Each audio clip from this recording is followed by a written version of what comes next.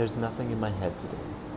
I even have trouble focusing on my favorite Billy Collins poems. My fingers can't find the keys on the keyboard. For no apparent reason, my computer asks if I wish to save the page I'm working on, and then the page disappears, and I'm concerned for some reason I can't figure, since its blankness held nothing but intent. I hope the rest of the day will get better. I had no plans. It was clear sailing from morning to midnight. Maybe I'll crawl back into bed and start over, calling Mulligan to the knot in the center of my back, to the ache of waking with an empty suitcase for a brain, for the coffee I dribbled down my shirt.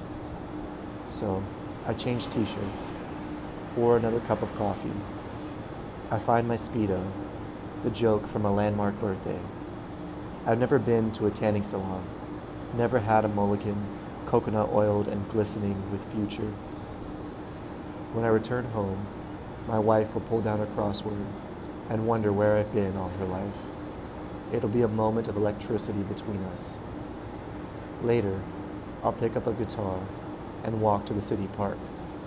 No longer needing the Speedo, I'll sing in key to the sparrows. What a mulligan, they'll tweet to one another.